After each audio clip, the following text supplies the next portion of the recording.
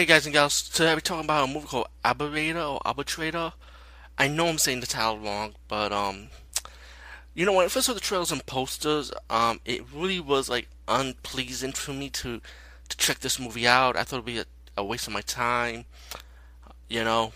But but I suppose this movie was actually good. The soundtrack, the creepy environments, the way this movie plays out. It plays out to what this movie is really about. You know. You got this beautiful, gorgeous actress, which, oh my god, she is so gorgeous. It's like, I could see her feature in Hollywood. You know what I'm saying? Like, you could see this lady in theater movies. So this actress, watch out for her because she's gonna be a big name. I believe, in my opinion, because she has that classy, gorgeous look of old school Hollywood. You know what I'm saying? Of how like the 20s and 30s and 40s, like Hollywood, like that, so gorgeous, you know. But besides that, she is the lead actress in this movie. She plays like a reporter investigating this murder case, and then was supposed to do real estate instead. One day, she found out about her sister and and her nephew's murder by her husband, and things start going downhill from then. She started doing her investigation, trying to find out what the hell just happened. Pretty much like one of the death scenes where the death happened, like that room would be torn apart, and she started curious, like who the hell would do something like that, pretty much.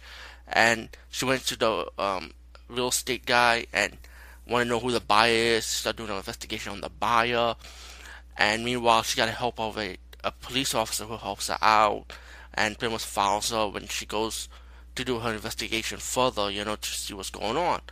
And like every crime scene that happens, everyone will be taken from that crime scene. When she goes to the town, she tries to visit her mom. She finds her mom is not there no more. She moved on. But then there comes with a twist, which I can't spoil it for you because it's gonna take the whole thing away from the movie. But you do get more talk about the villain. Let me talk about the villain. How the villain is kind of like an old man.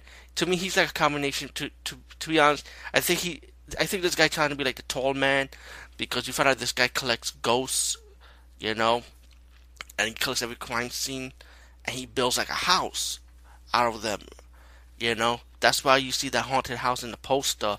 It kind of explain more, but I don't know why I can't even though he was like the bad guy, but in a way I can't pick him out as a villain. Like this movie's like he's like a tall man type of guy, but he's short, who collects souls or ghosts pretty much. But then he builds house like kind of like what you see in the remake of 13 Ghosts, when the place is haunted by ghosts who repeat their murders over and over again. But the villain in this movie, the reason why I don't know, it's hard for me to consider him as a villain because he gives you a choice. It's how what deal are you gonna make with him, pretty much. And when the heroine, the lead actress, and the detective, the hero, was ready to enter the house separately, he gave them a choice to come in or you could just walk away. Simple as that. Of course, you can figure out what the decision is. It's pretty obvious, and you have your twist ending, which you probably seen, which is pretty obviously seen before. I won't ruin it.